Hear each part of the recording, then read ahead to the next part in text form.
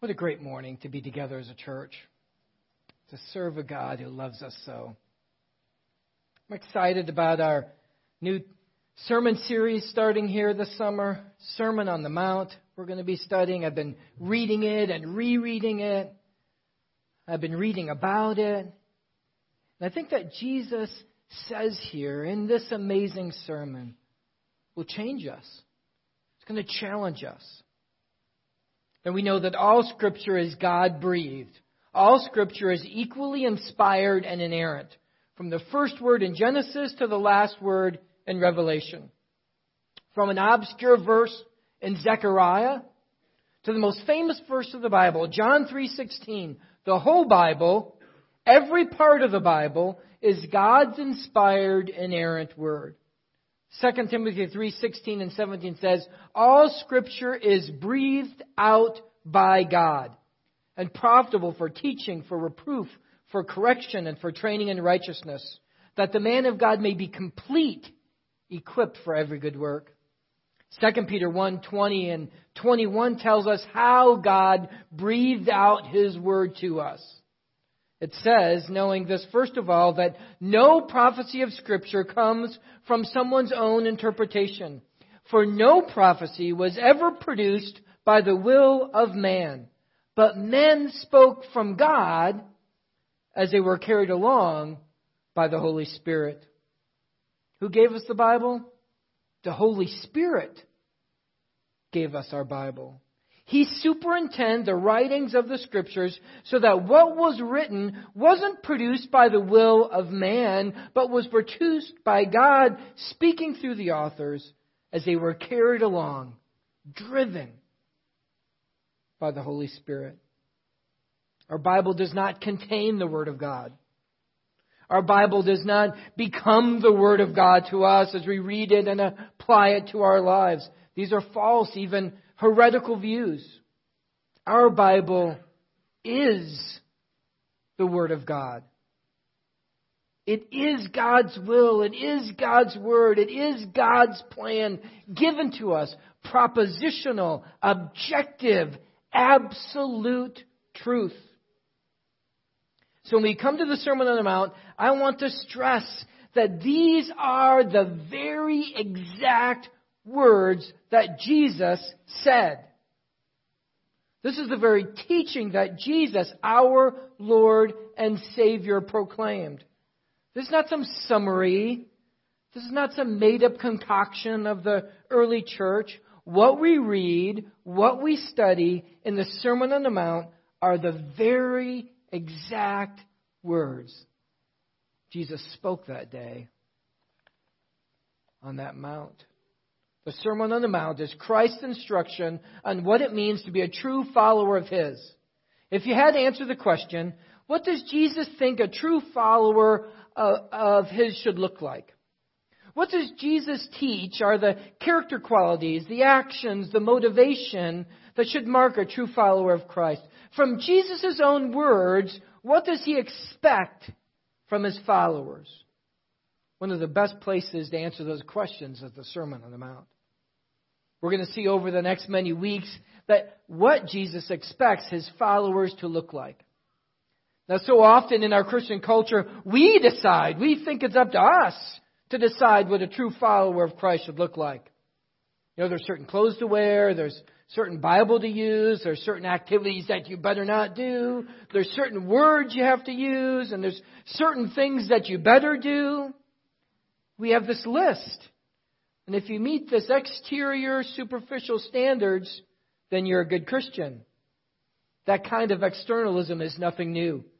It was rampant in Jesus' day as it is in ours.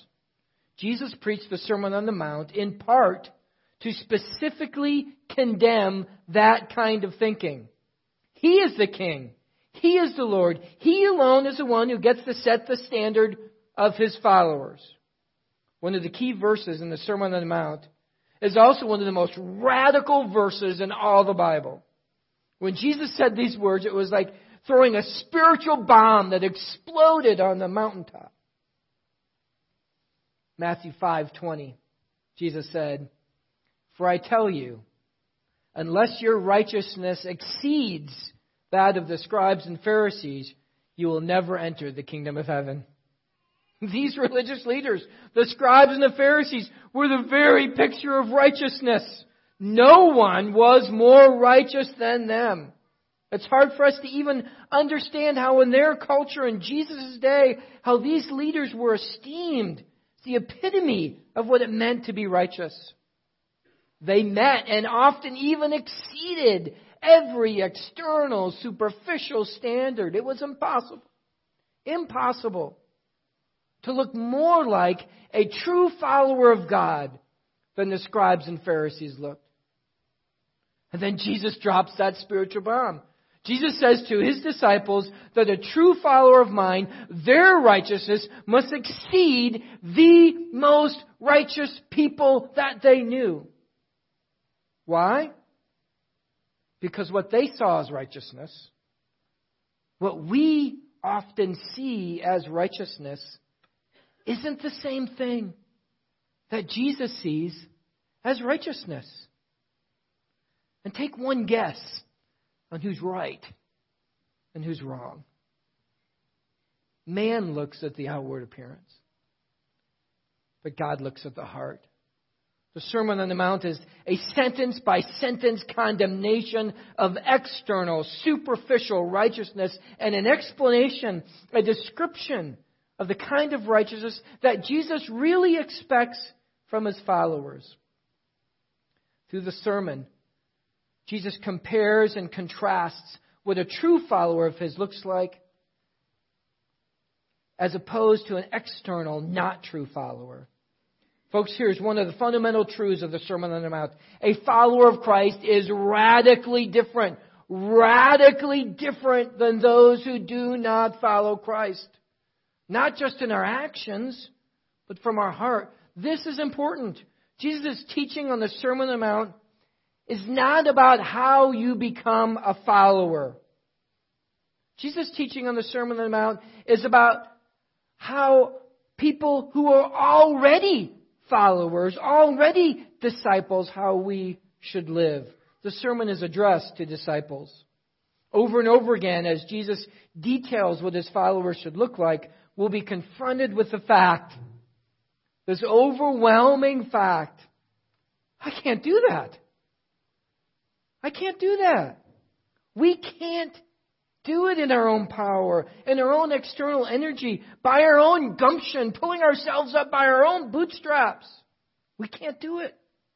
We can't keep the law of Christ. The only hope of gaining to any measure of obedience is only by dependence on Him. We can't, but He can. And He wants us to please Him by becoming what only He can do in us. The Sermon on the Mount hammers home the truth that we can't, but He can.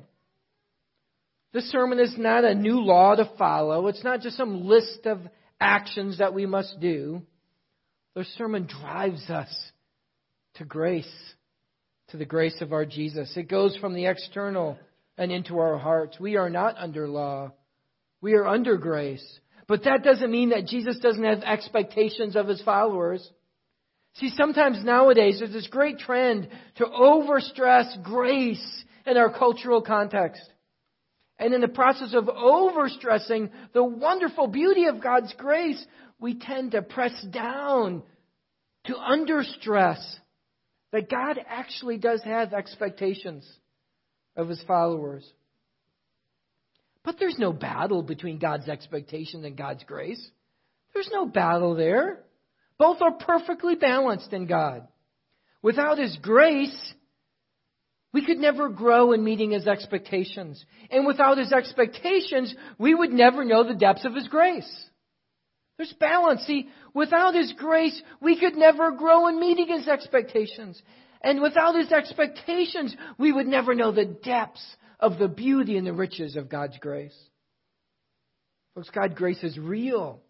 I know how we depend upon it. And folks, God's expectations of us are real. And oh, how God's grace leads us to follow. John MacArthur in his commentary said, here begins what has traditionally been called the Sermon on the Mount. Though Jesus repeated many of these truths on other occasions, chapter 5 through 7 record one continuous message of the Lord delivered at one specific time. As we shall see, these revolutionary truths to the minds of those Jewish religionists who heard them and would have continued to explode with great impact on the minds of readers for nearly 2,000 years. Here is the manifesto of the new monarch who ushers in a new age with a new message. The Sermon on the Mount is revolutionary, explosive truths, a manifesto, a new message from Jesus, our Lord and King. How are we to understand Jesus' teachings of the idea of the kingdom there in the Sermon on the Mount? I think theologian D.A. Carson put it well when he said, there's an already aspect of the kingdom and a not yet aspect of the kingdom. The kingdom has already come, but it has not yet arrived. Christ reigns today and over a spiritual kingdom. He will one day reign over a physical kingdom on earth called the millennium. Christ reigns today already spiritually as king. He will one day come back after the tribulation period and establish a literal 1,000-year millennial kingdom. The king has come and the king is coming. The Jews of Jesus' day were so focused on Messiah coming to reign and establish a physical kingdom that they misunderstood his first coming to create a spiritual kingdom. Even the disciples, even after the resurrection, are still struggling putting things together. In Acts 1:6, just moments before Christ ascends into heaven, the disciples ask him, so when they gathered together, they asked him, Lord, will you at this time restore the kingdom to Israel? They were still thinking mainly about the physical reign of the Messiah on earth. They were still anticipating the fulfillment of the hundreds of Old Testament prophecies about the time when the Messiah would reign over a literal physical kingdom. That time is coming. Jesus answered the disciples in verse 7. He said to them, it is not for you to know the times or the seasons that the Father has fixed by his own authority. Basically he said, it's coming, it's going to happen exactly when God the Father has planned it. The sermon by Jesus marks out what a true follower of his looks like now with Christ reigning over a spiritual kingdom, and what a true follower of Christ will look like then when Christ reigns on earth in the physical millennial kingdom. We are in the already aspects of Christ's reign, but the not yet aspects are still to come. The King has come, and the King is coming. I had the privilege back in 2000 to go to Israel supporting my senior pastor on a trip he took there. I've stood at the traditional site where Jesus spoke this sermon called the Mount of Beatitudes. Here's a picture looking down from the top of the Mount of Beatitudes in Israel down to the Sea of Galilee. These words that are about to be read for us are the actual words of Christ that he spoke on a hillside to his disciples in Israel. We're going to be slowly going through the Sermon on the Mount over the next many weeks. We're going to be looking at each tree, so to speak. So today I want us to look at the forest. Today I want us to be just like one of those disciples on that hill and just sit and listen to the preaching of Jesus. The Apostle Paul challenged Pastor Timothy in 1 Timothy 4:13. He said to him, until I come, devote yourself to the public reading of Scripture, to exhortation and to teaching. Today we're going to devote ourselves to the public reading of Scripture. So I've asked Jeff and Larry and Luke to read the Sermon on the Mount to us. Each one is going to read a chapter. If you want to take out your Bibles and follow along, please feel free to turn to Matthew chapter 5. But perhaps you just want to listen.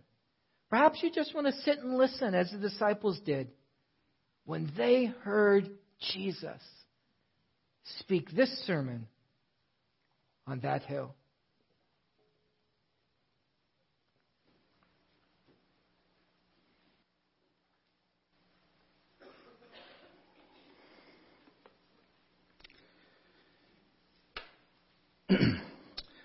Seeing the crowds, he went up on the mountain, and when he sat down, his disciples came to him. And he opened his mouth and taught them, saying, Blessed are the poor in spirit, for theirs is the kingdom of heaven. Blessed are those who mourn, for they shall be comforted. Blessed are the meek, for they shall inherit the earth. Blessed are those who hunger and thirst for righteousness, for they shall be satisfied. Blessed are the merciful, for they shall receive mercy. Blessed are the pure in heart, for they shall see God. Blessed are the peacemakers, for they shall be called sons of God. Blessed are those who are persecuted for righteousness' sake, for theirs is the kingdom of heaven. Blessed are you, when others revile you and persecute you, and utter all kinds of evil against you falsely on my account. Rejoice and be glad, for your reward is great in heaven, for so they persecuted the prophets who were before you. You are the salt of the earth, but if salt has lost its taste, how shall its saltiness be restored? It is no longer good for anything except to be thrown out and trampled under people's feet. You are the light of the world. A city set on a hill cannot be hidden, nor do people light a lamp and put it under a basket, but on a stand, and it gives light in all the house. In the same way, let your light shine before others, that they may see your good works and give glory to your Father who is in heaven. Do not think that I have come to abolish the law or the prophets. I have not come to abolish them, but to fulfill them. For truly I say to you, until heaven and earth pass away, not an iota, not a dot will pass from the law until all is accomplished. Therefore, whoever relaxes one of the least of these commandments and teaches others to do the same will be called least in the kingdom of heaven. But whoever does them and teaches them will be called great in the kingdom of heaven. For I tell you, unless your righteousness exceeds that of the scribes and the Pharisees, you will never enter the kingdom of heaven. You have heard that it was said to those of old, you shall not murder, and whoever murders will be liable to judgment. But I say to you that everyone who is angry with his brother will be liable to judgment. Whoever insults his brother will be liable to the council, and whoever says, you fool, will be liable to the hell of fire. So you are offering your gift at the altar. So if you are altering your gift at the altar, So if you are offering your gift at the altar and there remember that your brother has something against you, leave your gift there before the altar and go. First be reconciled to your brother and then come and offer your gift. Come to terms quickly with your accuser while you are going with him to court, lest your accuser hand you over to the judge and the judge to the guard and you be put in prison. Truly I say to you, you will never get out until you have paid the last penny.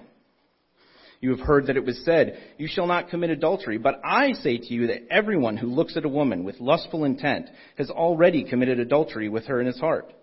If your right eye causes you to sin, tear it out and throw it away. For it is better that you lose one of your members than that your whole body be thrown into hell. And if your right hand causes you to sin, cut it off and throw it away.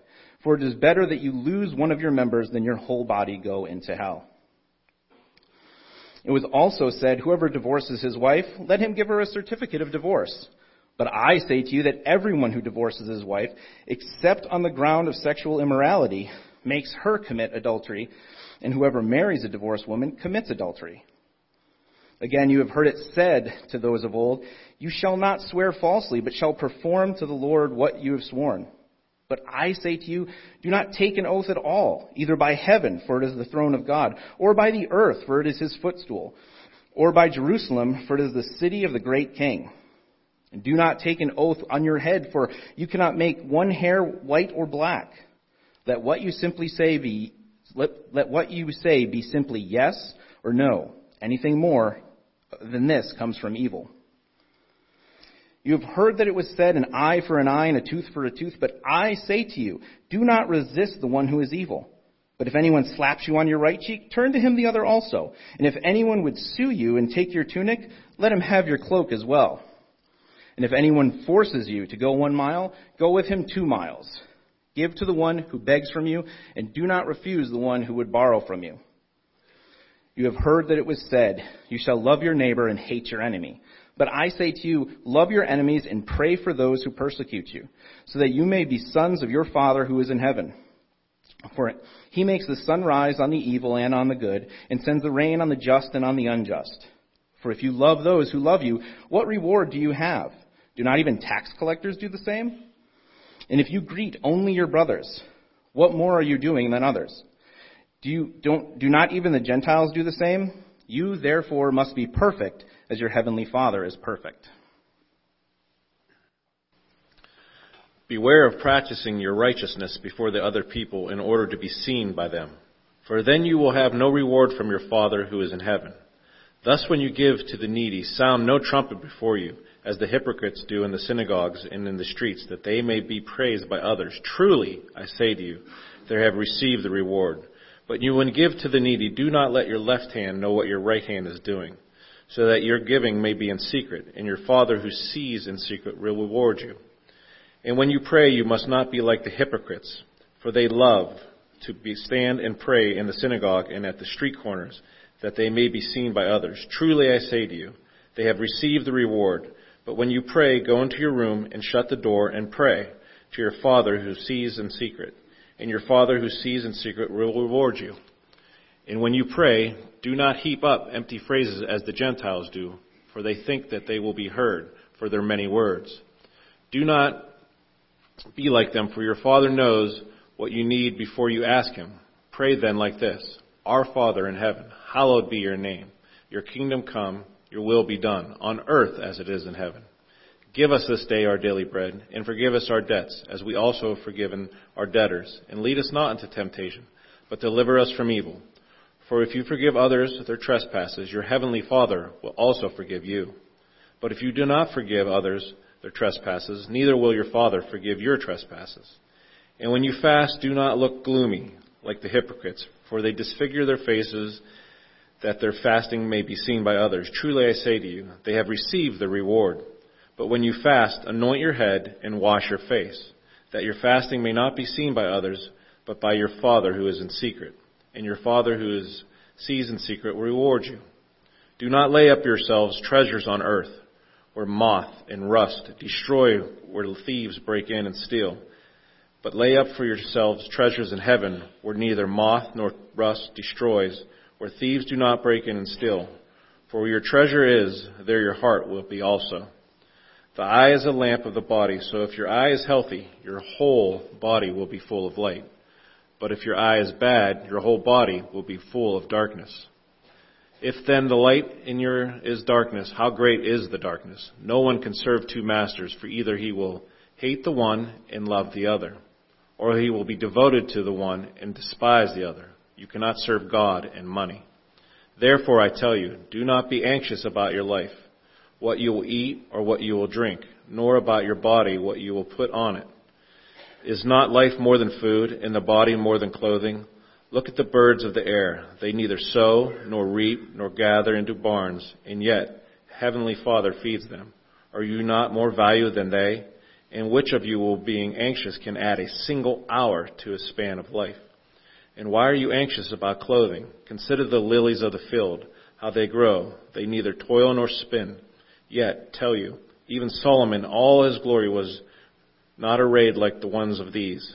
But if God so clothes the grass of the field, which today is alive and tomorrow is thrown into the oven, will he not much more clothe you, O ye of little faith? Therefore do not be anxious, saying, What shall we eat? Or what shall we drink? Or what shall we wear? For the Gentiles seek after these things, and your heavenly Father knows that you need them all. But seek first the kingdom of God and his righteousness, and all the things will be added to you. Therefore do not be anxious about tomorrow, for tomorrow will be anxious for itself. Sufficient for the day is its own trouble.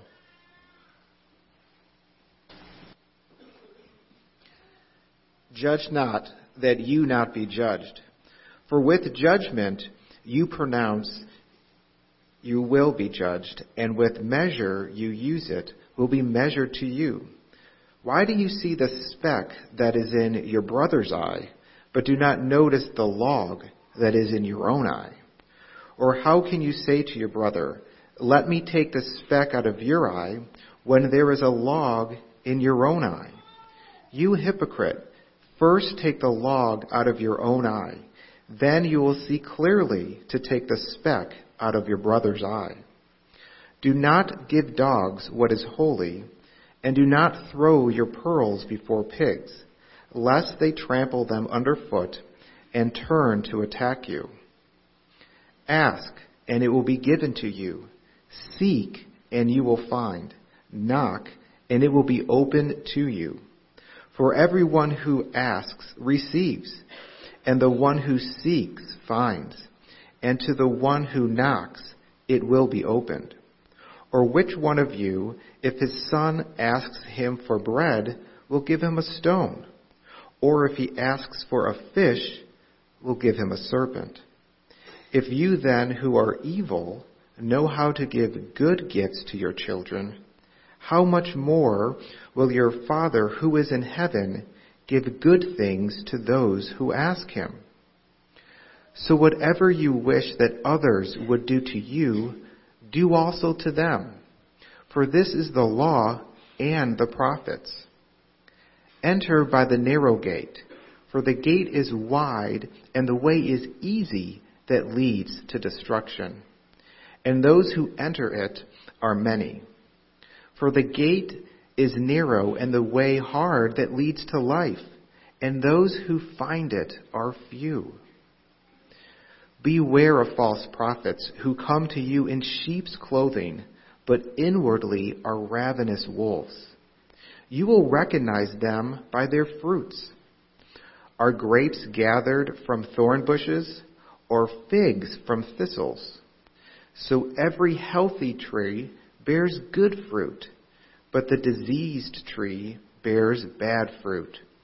A healthy tree cannot bear bad fruit, nor can a diseased tree bear good fruit.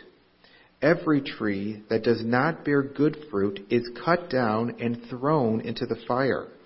Thus you will recognize them by their fruits. Not everyone says to me, Lord, Lord, will enter the kingdom of heaven, but the one who does the will of my Father who is in heaven. On that day you will say to me, Lord, Lord, did we not prophesy in your name, and cast out demons in your name, and do many mighty works in your name? And then I will declare to them, I never knew you. Depart from me, you workers of lawlessness. Everyone then who hears these words of mine and does them will be like a wise man who built his house on the rock. And the rain fell, and the floods came, and the winds blew and beat on that house. But it did not fall, because it had a foundation on the rock. And everyone who hears these words of mine and does not do them will be like a foolish man who built his house on the sand. And the rain fell, and the floods came, and the winds blew and beat against the house, and it fell. And great was the fall of it. And when Jesus had finished these sayings, the crowds were astonished at his teaching, for he was teaching them as one who had authority, and not as their scribes. Amen.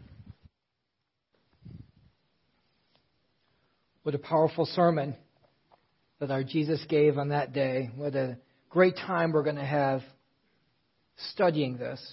I want to challenge each of you to read the Sermon on the Mount on your own. You saw how just those few moments it would take to read it and to study it, to glean from it the teaching of Jesus in your life. You will be amazed. You would be thrilled to see how God will use His Word in your life. Before we go into our communion service this morning, I want to challenge you with those concluding words of chapter 7. When Jesus finished these sayings, the crowd was astonished at His teaching. Why? Because He taught them as one who has authority.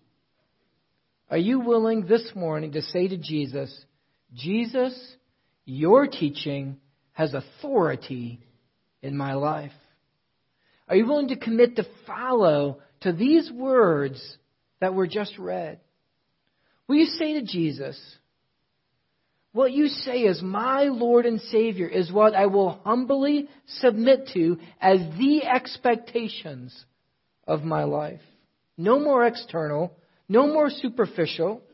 I want to be the real deal. I want to be a genuine follower of Jesus Christ. It's only through Christ, through His grace, through His salvation that He purchased for us, through His death and His shed blood on the cross, that gives us life and hope and eternal life.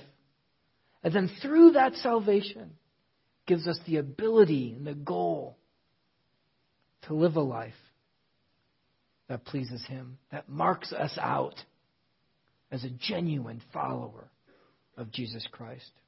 Let's pray together. Father, we thank You so much for the power of Your word. We thank You for so much that these are the very words of Jesus, spoken on that hill all those years ago, now for us to challenge us and to teach us. They're as alive and as powerful today as ever, and we thank You for that. We thank You, Holy Spirit, for providing for us an inspired and inerrant word. We can trustworthily know the truth of our God. We pray now to You, Jesus, so thankful for this communion time, so thankful for the sacrifice, for all that You've done for us, to give us new life, taking our sins, taking on God's wrath, dying in our place, offering us forgiveness, and then we, in response, in faith and trust, put our lives, our futures, our present, our hope in You. We thank You. Challenge us now. In Jesus' name, amen.